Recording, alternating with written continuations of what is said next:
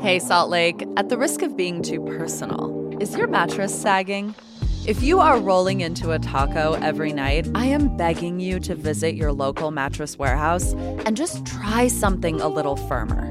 Your spine is the center of your being, and I don't just want you to have good posture.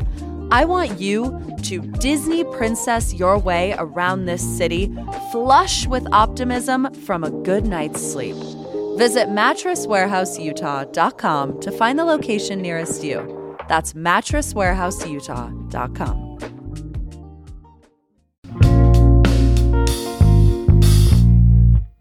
Today on CityCast Salt Lake, whoa, 2022 has just flown by, right? And we're feeling like a little reflection is in order. So we're looking back at our favorite episodes of the year. And they're our favorites because they feature really great guests. Okay, host Ali Vallarta, you loved the episode Princess Kennedy Wants to Apologize. What did you love about this guest, and why is this episode special to you? So, for anyone who doesn't know Princess Kennedy, I'm really excited for you to meet her through this episode. But she's an absolute legend in Salt Lake, like in basically every possible way. And currently runs the salon inside Library Square. And I got to go down to her salon and talk to her because for 10 years, she launched and hosted like Salt Lake's like biggest pride party. And I saw a post on Instagram that was a very quiet post. And she said, "I'm passing the torch. It's time for me to stop doing this party." And so I reached out to her and asked if she'd be willing to share this story with us of why she's decided to move on. And she agreed. And one of the things she says in this episode is, "I'm telling you this story, I'm sharing this with you, and then I'm ready to move on." And so one of the reasons it's so special to me is because you know, we started this show about 6 months before this episode originally aired, and it was a real special moment in making this show and Salt Lake accepting CityCast Salt Lake for, I think, one of our most legendary neighbors to think that we were the right place for her to share a deeply personal, extremely riveting, and really important story about pride. The personal nature of it is what struck me about it, too. And just that, you know, the guests that we bring on, the people in our community, how willing they are to share with us and open themselves up to us and our audience. It just means a lot. Totally. Ali, what do you think makes this episode still relevant and re-listenable? It's just riveting, right? Like, Princess Kennedy is one of the best storytellers I've ever known. She's easy to listen to. But I also think that we are in a moment right now, we're heading into a new year, and something I've been thinking a lot about in Salt Lake and in Utah is the fact that queer and particularly trans Utahns, there has been a bout of legislation, you could call it backlash, that has endeavored to make this community and this state less safe for them. And so I think that we should never stop sharing queer stories and talking about outside of pride, why pride is so important. Ali, thank you so much for bringing us this conversation. Here it is, the final episode of the year. It's Friday, December 30th, 2022. I'm Emily Means, and this is CityCast Salt Lake.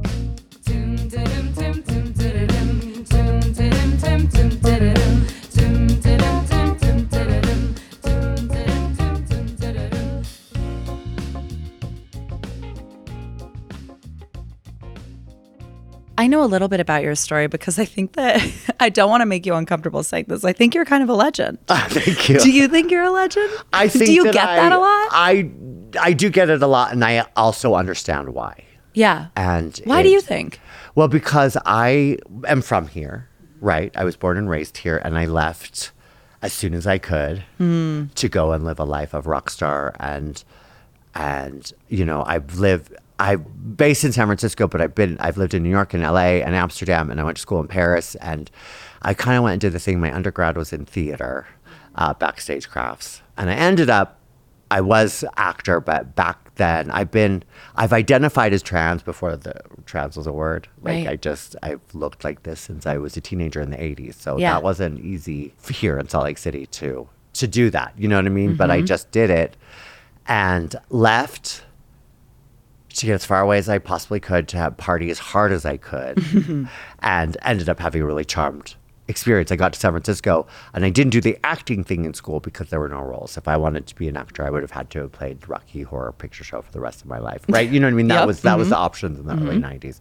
So I went backstage, and I was already doing hair, and I was able to kind of do the degree to be like theatrical wigs and makeup, which I already did hair, so it kind of fit with it. And I interned in Paris, the Paris Opera, and then my parents had moved to Manhattan because my dad went back to kind of help design the temple. My dad was in architecture and stuff like that. Went back to help design the temple, and my mom wanted to go back and be a docent. So they moved there, and I came back and lived in New York, and kind of had just in Paris, it was the biggest place I'd ever been. And I say that I went and interned and went and did some school in Paris, but I mostly raved my brains out. Yeah. I mean, one would hope. Which, yeah. And I went after that, I came home and I didn't ever have to do that again, which was good. I got that out of my system. You know what I mean? And then was hired right within probably 6 months of that to be head of wigs and makeup for San Francisco Opera's touring department. And I got to San Francisco and I did the tours for 2 years. And then suddenly I was like, oh, there are roles for me here. Which I went back onto stage, which led into music, to me being in bands. And long story short, for the last few years of being in San Francisco, I was in a band called Pepper Spray with 5 lead singers. They called the San Francisco Chronicle called us the Spice Girls meets the Sex Pistols. And the person who put the band together since the 80s would put together these really charming bands that would do really well. And so we ended up opening for everybody. And our kind of final big gig before I ended up moving back to Salt Lake City is we were on one of the farewell tours with Cher. Ugh. And so I was able to leave and go and live my best life. And when I came back here, when I came back home to Salt Lake City, I came back here and I didn't know how to transfer my life from being a club queen. Yeah. I still wanted that. I still wanted the recognition and I still wanted that stuff. And so I marched myself into the City Weekly and said, hey, your paper kind of lacks a full, well-rounded thing of arts and entertainment. And I know you guys are looking for arts and entertainment stuff, and there's a lot more that's happening around town that is just not just live music, like art openings and DJs and all that other stuff. And I was like, and I think that Salt Lake City, this is 2008. Okay. Right? Yeah. And I was like, I think Salt Lake City, I don't have a lot of experience about writing. I'd written some stuff before that I was able to submit to them. I was like, I don't have a lot of experience, but I think that like people are ready to hear about life through my eyes. Right. And take it to that next level. Because if there's one thing that I do know, it's about, I do have a PhD in nightlife and art scene and stuff like that. So I was able to like not have to really participate in, if I never got on a stage again, I'm fine with that, right? That's something I don't have the need for. I don't want to start a band. I don't want to do that stuff. So I was able to, it kind of parlayed into the Slug magazine column where I was just able to tell people about how amazing I was without actually ever having to do anything. And it worked for me. And that, my darling, is how you become a legend. Oh my God. I mean, honestly, a great answer to that question. It's a lot around it. Yeah. Well, so I am curious, like, I want to get into talking about the party and other things, but I do have another question about your return to Salt Lake, which is like, how has the scene changed? Oh, I mean, dramatically. We had so many gay bars here. We had the oldest gay bar west of the Mississippi. That is where that new Sky building is on State Street. It was called the Radio City. And it was a gay bar starting in the 1930s. Huh. And that's where legend Joe Redburn was a bartender and kind of started Pride Day back in the 70s. Was there, you know what I mean? But we had the Deer Hunter that I daringly called the Queer Hunter. And there was In Between, and there was, I don't know, there was a ton of them. If you research onto the City Weekly, you can find one of my columns where I wrote about the history of the gay bar in Salt Lake Yeah. City, because P.F. Chang's was a lesbian bar in the 1930s and 40s. Uh-huh. You know, I mean, there's a lot of culture. So we had a big culture, but it was all very underground, and it was all on the wrong side of the tracks. You know what I mean? And to give a little bit of perspective as to what people saw in Pride this year, one of my first Prides in 87 to 89, they were at Sunnyside Park. And it was like some softball team doing a dunking booth, and then like some Leatherman's Club doing the barbecue, and drag queens performing on the back of a flatbed with basically bigger than a boombox. And at the end, maybe a couple hundred of us, if there was a couple hundred of us, would all hold hands while they blared "We Are Family." And that was Pride, and I really actually hope that maybe we can refine some of that.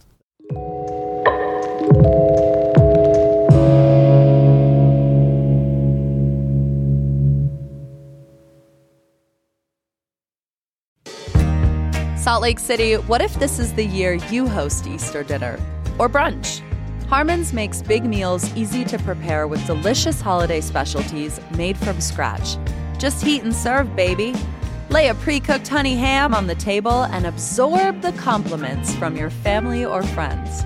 They don't need to know you napped instead of staring down the oven. And if you're not the host but need something to bring, here are just a few of my favorite spring ideas. First of all, Harmon's fragrant Easter lilies will impress anybody's mom or delight a neighbor. Now, there's no need to even heat up a pre-made side like deviled eggs or fresh cut pineapple, but bonus points if you transfer them into your own dish.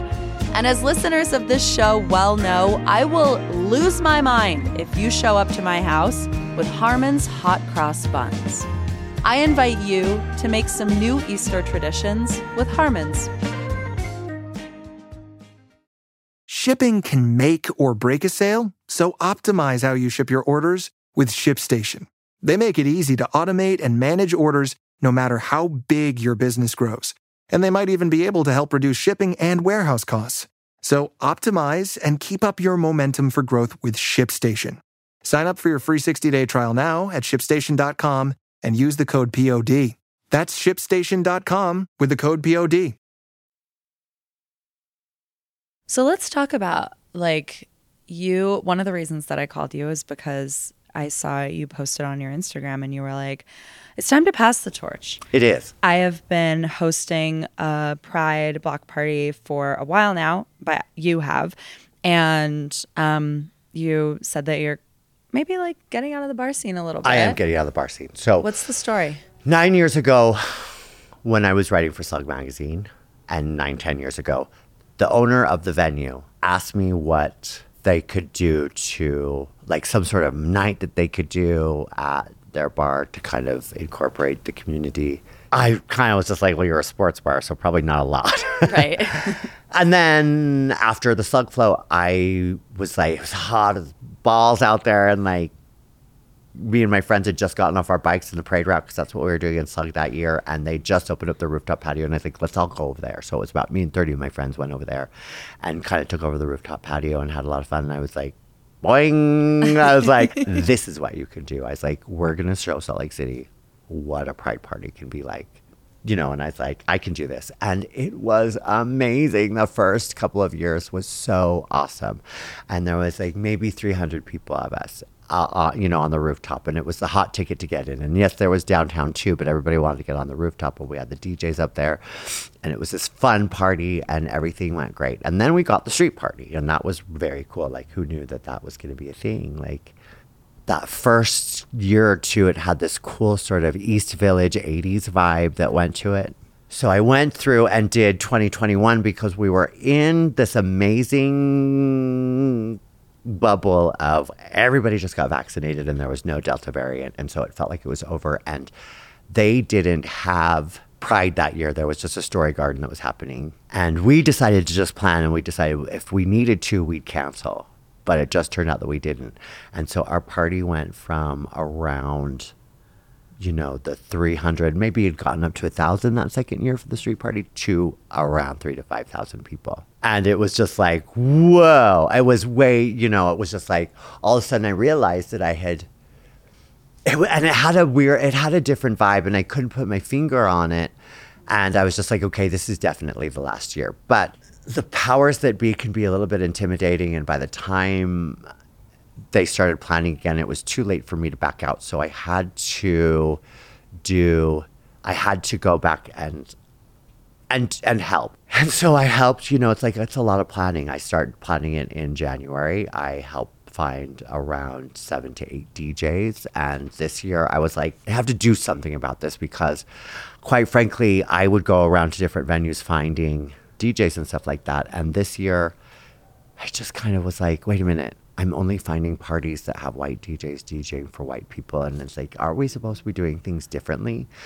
So I really set out there. I have DJs come back 2 years and then we pass it on. So I actively went out to find an African-American DJ, a Latina DJ, a trans boy DJ, the DJs that, that has been doing it since the beginning is Polynesian. And I really felt like this is great. Like, we need to, my party, I get a lot of flack because all my friends are like, so many straight people. And I'm like, well, we don't got to pick and choose our allies. And they bitch about them in the bars.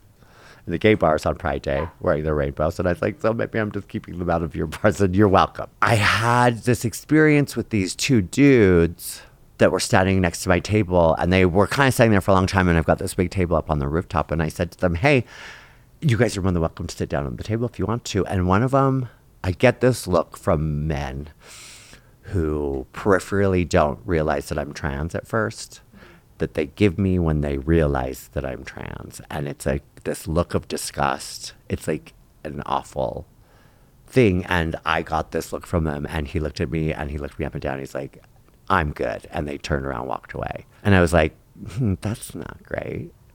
You know what I mean? Yeah, it's not great that happened. And the party sort of had this different vibe. And then I switched over to an artist. The day switched over from one artist to the other.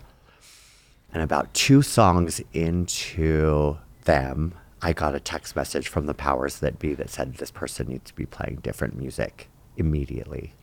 And I was like, no, this person was hired for this music that they're playing. And I was like, I'll go right down and find out what's going on. And I got down there and they were behind the DJ with this insane look on their face. And the DJ had this terrified look on their face. And I was pulled over into the corner and screamed at, I don't like this music and I'm watching money walk out the door. And they made me fire the person. And I had to help them pack up their stuff while they bawled in front of multiple hundreds of people. And it was the most humiliating and the most anti-pride behavior I have ever experienced in my life. And it was so awful. I was completely blank. I didn't know what to do. And I was telling them, I was like, I don't know what's going on. I'm horrified that this is happening. And they went to get another DJ to pull them out on the thing. And then I just kind of looked around and I was surrounded by people that were so wasted they couldn't form sentences everywhere. And I was like, I'm not at a pride party. I'm at a St. Patrick's Day party. I'm at a Mardi Gras party. I'm not at a pride party. And everywhere around me, the only rainbows had corporate logos on them everywhere. And I all of a sudden realized that I had built something that I was completely 100% against. I felt sick to my stomach. I was just like, this is not what pride is. Like, yes, maybe once upon a time we had to drink just to get through our lives, but this is not what it is. And none of these people are here to celebrate pride. They're here to get wasted.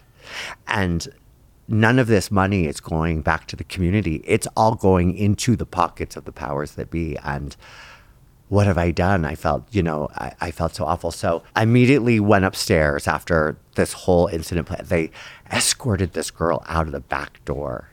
I mean, it was so horrific to experience on Pride Day. And this person is probably the biggest ally to the community.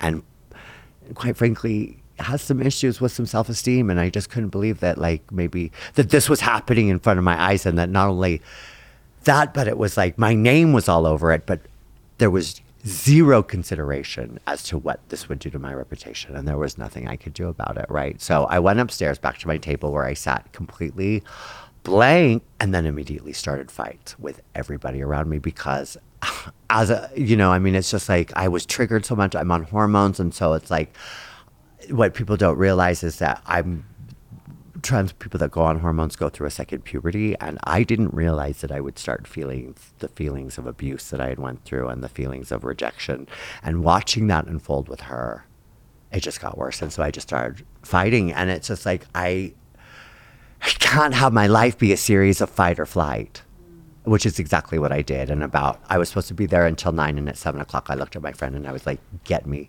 out of here.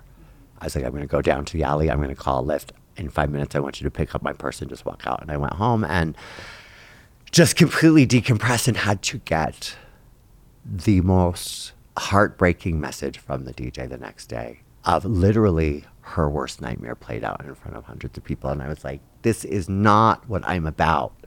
This is not what I'm about. This is not what I built. I have birthed Rosemary's baby, and I'm Rosemary, and there's nothing I can do about it. And here's the thing, is that party, they're going to be able to do this party forever. Right. You know what I mean? The party is, in many ways, its own entity. It's its own entity. And not only did I create this party, I created 5 other parties that happened in parking lots and streets all over Salt Lake City. And it's not about monetizing the rainbow. And I totally was guilty to the party. So one of the main reasons that I've agreed to do your podcast is because I owe the community a little bit of an apology that I was completely in that. And vanity, thy name is Kennedy. I was glamorized by a full picture in the weekly, and like everybody knows that I have the biggest party in town and blah blah blah blah blah, but it's just like you have to be careful what you wish for because bigger isn't better. You know what I mean? So that being said, I am going to do better, and these parties, I want people to really take a look at what Pride is. We do not go out on Martin Luther King Day and say, hey, let's get wasted as possible for Black people. That's horrific sounding, right? It's the same thing with Pride. There's a reason why we're here. And it's not because we got here because Miller decided to make their beer cans rainbowed at this point, you know what I mean? Or whatever company that is trying to push an agenda, when it's just supposed to be a celebration of community and a celebration of being, we should just all be holding hands in a circle and singing We Are Family. You know what I mean? Yeah. And I will never, ever, ever do anything for Pride again that doesn't have 100% of the proceeds going back into the community for some kind of thing. In fact, this is kind of my dream. It won't happen for a while because they're about to remodel the roof of the library. But if I could get the library to give me their roof, I would bring Princess Kennedy's rooftop party back. It would be all ages. There would be nothing sponsored by it. It would just be a 4-hour dance party for everybody with a suggested donation, and everything would go back. And that's what Pride needs to be. Yeah. I can feel these feelings, and I have to do stuff to make things better for the community because that's what I've done since I moved here. I've kind of blazed trails for people like, it's like I was pretty much one of the only vocal, visible trans people in Salt Lake for a long time. And it's really weird as an activist to have all of a sudden have it be so saturated because I'm not. It's like I don't have to we're here. And everybody knows we can see. Right. We can see. So it's like I'm still kind of finding out to carve a place. But I really want people to go back to Pride in a way of like pool parties and little house parties and things that are give back, and not like doing a party of 5,000 people so that I can hear somebody bitch about their contractors being too slow on their kitchen in their house in Long Beach. It was heartbreaking to see myself there. So I apologize to the community for putting stuff out there, but I'm here to do stuff and be better and make better. And I mean, that's what we're supposed to do, right? Right. It's a very fine line of celebrating Pride and monetizing it. Yeah. We can't monetize it. What do you think Salt Lake needs now? Because you've talked about... Well, Salt Lake City needs to be able to figure out how to go through growing pains. And this, at the end of the day, is what it is.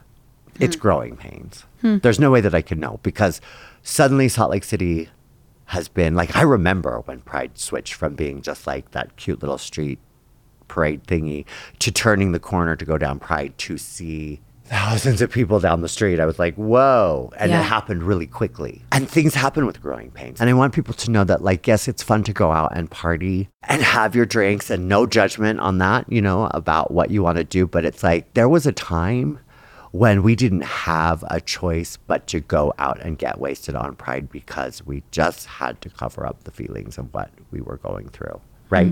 Yeah. I know that this isn't the interview you thought you were going to get today, but I just feel really strongly that, like, I don't want there to be a gray area of, like, this is a civil rights celebration.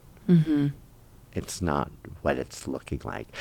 And I don't know what to say what Salt Lake City needs, but they just need to be able to go through Growing Pains and learn and grow and just have some perspective on what stuff is. And right there, the whole story that I just told is complete perspective. Yeah. And so when you're going someplace to party for Pride, are the only rainbows? Do they only have corporate logos on them? Where is the money going to go? Just be conscious. Be conscious about, you know, how you're celebrating Pride and what you're celebrating for and who you're celebrating with. Lesson learned. It's a hard lesson to learn. You know, I don't expect to make friends from any of this. I hope that people will take a lesson from somebody who has been a party queen forever and loves a good party. If you told me that I would be sitting at a microphone saying, like, maybe we should pull back and not party as much during Pride, I would have been like, you crazy. But you know, again, you go out and you have fun and you do what you do and you have your Pride party, but it's just, let's be really conscious about our neighbors and what we're celebrating. Yeah. We're all supposed to be doing better. And it's the people that like to talk about doing better that aren't doing better. You know what I mean? Do it. You know, let's not talk about it anymore. Let's just do it. Yeah. That's Right? good Are you going to do advice. better? I'm going to try. Okay, me too. That's all we could do. Princess Kennedy, thank you so much for your time and for sharing Thank with you me. so much. Thank you for letting me purge that. That's all for us today here on CityCast Salt Lake. I want to thank and recognize all the people that have had a hand in bringing this show to life over the past year. Here they are: Nick Steffens, Diane Magipinto, Madeline McGill, Lizzie Goldsmith, Carleon Jones, Natalie Rivera, and of course, every single guest that has shared their story or their reporting or their ideas with us. Our lead producer is Emily Means. Our producer is Ivana Martinez. Our newsletter editor is Terina Ria. And our host is me, Ali Vallarta. Our theme music is by the great local band, Mitochondria. And now it is time for the greatest dad joke ever written. See you next year. Bye, Salt Lake. We love ya.